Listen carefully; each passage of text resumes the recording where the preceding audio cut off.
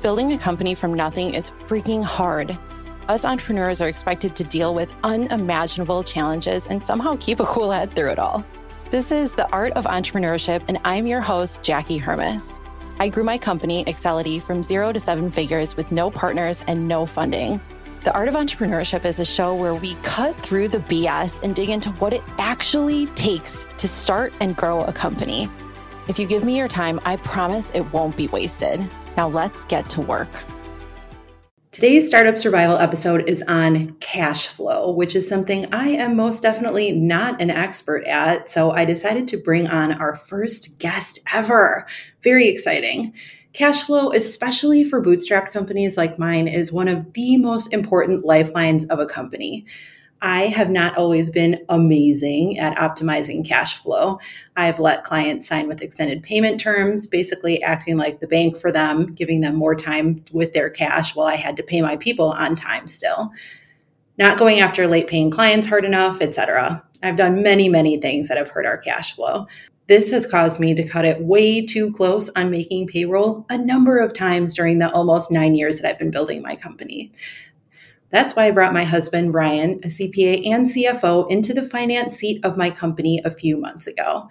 It is fitting that he's my very first guest. I'm sure he's thrilled to be here. I just told him to stop looking at me while I was recording. Yesterday, when we decided he was going to be my first guest, I texted him, "Want to be my first guest?" And then I made him pull up a chair right next to me to record this. So welcome, Ryan. Now, my guest spots are not going to be like other podcasts. I will keep to my promise. Every episode is still going to be 10 minutes or less. That means we're not spending half the time digging into Ryan's experience and expertise, blah, blah, blah. He's got the experience. You can trust him. I'm going to leave his LinkedIn profile and website in the show notes along with his bio, and you can find out about him or reach out to him there. I promise, like always, there will be zero time wasted in these guest spots, only actionable advice and stories from experts. All right, let's get to it. What's up, Ryan? Hey, let's do this. Wow, we're off to a great start. All right, so I have 6 questions for you. We're going to do a little bit of rapid fire and wrap up within the next 7 minutes. Talk to me about the killers of positive cash flow. I know that there are a number of mistakes that I was making in this area, like accepting credit cards without charging clients. I just talked about extended payment terms. We have some clients that are on 60, 90-day payment terms, which really is, like I said, not helpful because I have to pay all of the people doing the work within 15 days of when it's done. So what are the main killers of positive cash flow for small businesses? Yeah, to start, I think spending is a big one. You have to take a look at your spending and reduce costs where possible, especially when you're in a bit of a cash crunch. You want to take a look at those things really closely and what absolutely needs to be spent. When taking a look at the spending, what vendors need to be taken care of sooner. So kind of taking a look at those expenses and prioritizing them. So rent and payroll, those types of things would be first. And then looking at some of the other vendors and maybe delaying some of those payments. So you just plot that out on a list or what? I spreadsheet everything. Oh, Your favorite. The man loves a spreadsheet, not my jam. Let's talk a little bit about budgeting. Is it really necessary, especially like a few $1 million company like mine? We usually don't make budgets, although we probably should. How do you go about making a realistic budget? Making them realistic can be difficult because everyone has a different version of what's real, what's attainable, and maybe what's a stretch or what's unreasonable. So just taking a look at first what your current run rate is, revenue, spend-wise, and then expanding upon those and making some assumptions to determine where you can grow from there, maybe what costs you can reduce, what costs will be added. And again, just really sharing, I think, interaction amongst the team to understand and get everyone's buy-in on what is reasonable and what's attainable. So you're saying we should probably have a budget? I think budgets are useful as a tool. They are not a specific roadmap, so you can tear them up at any moment. But I do think it's a it's a good tool to take a look at on a monthly basis. Kind of, are we in line with where we thought we'd be? Are we on track to where we're looking to go? That makes sense. You just said the word run rate. What does that mean? Your monthly spend. So on a monthly basis, your run rate is how much are you spending a month? Are you spending 20,000 on it, on average? Are you spending 30,000? What fits your business? What are you currently spending? And going from there.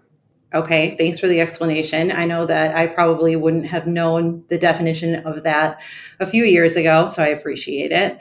Every entrepreneur needs a cushion. When you don't have a cushion, it sucks. And by a cushion, I mean, how much cash do you have to set aside to comfortably run the day-to-day operations of a business, like an emergency fund, if you will? What kind of cushions should each small business owner be planning for? This is another tough one because, again, and you can Google and you'll find articles, and everyone has an opinion on this one. There's plenty of guidance out there. And it's pretty similar. I think what you'll find is pretty similar with what you'll see in like personal finance, is that you'll want an emergency fund of like 3 to 6 months on average, 3 to 6 months of your current expenses. So again, whatever you're spending on a monthly rate, take 3 to 6 months of that and stash it aside for that rainy day. Ooh, that's a stretch for the small business owner. And it is for me too. I love that I am throwing all these hardball questions at you. And I showed these questions to you, 2 minutes ago? You're welcome. You're welcome. Okay. One thing that I really suck at is knowing when to take advantage of an outside source of cash. It's something I almost never do. If you're going to borrow or use a line of credit, when should you do it and how? This is one I think soon. Immediately. Probably should have done it yesterday. Oops.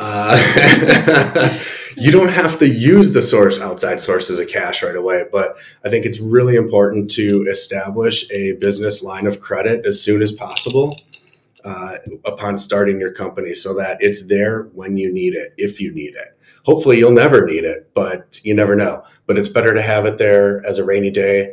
And they'll use it. You'll generally use it to borrow against accounts receivable, or if you're a product-based company, against inventory, is generally what those are collateralized against.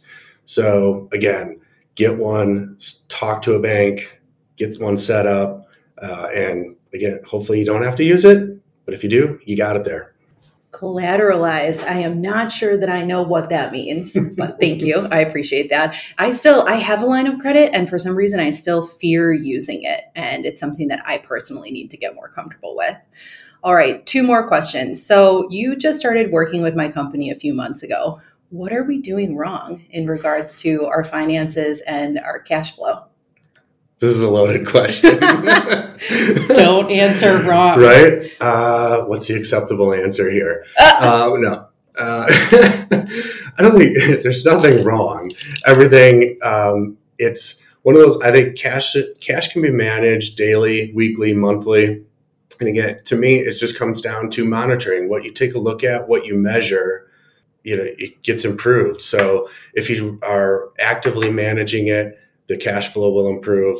But again, this is one, and I think you touched on it before, with customer payment terms and vendor payment terms make a world of difference. So manage those. Try to negotiate as advantageous as possible. That makes a lot of sense. All right, last but not least, if listeners today are walking away with just one lesson out of everything we just talked about for the last 9 minutes, what is the most important thing that they need to know about optimizing their cash flow? I think it's really the bank financing. Get those lines of credits in place so that you have it before you need it, because you don't want to wait till you're at that point where you need to make payroll and don't have the cash and then need to go to a bank and ask for it. So get it in place, get it set up. I've been there a time or two, and it is really not a fun place to be. All right, short and sweet, keeping these to under 10 minutes. If you enjoyed today's episode, you got even one nugget out of it, please share it with a friend, send it to someone that you think will benefit, and I will see you next time.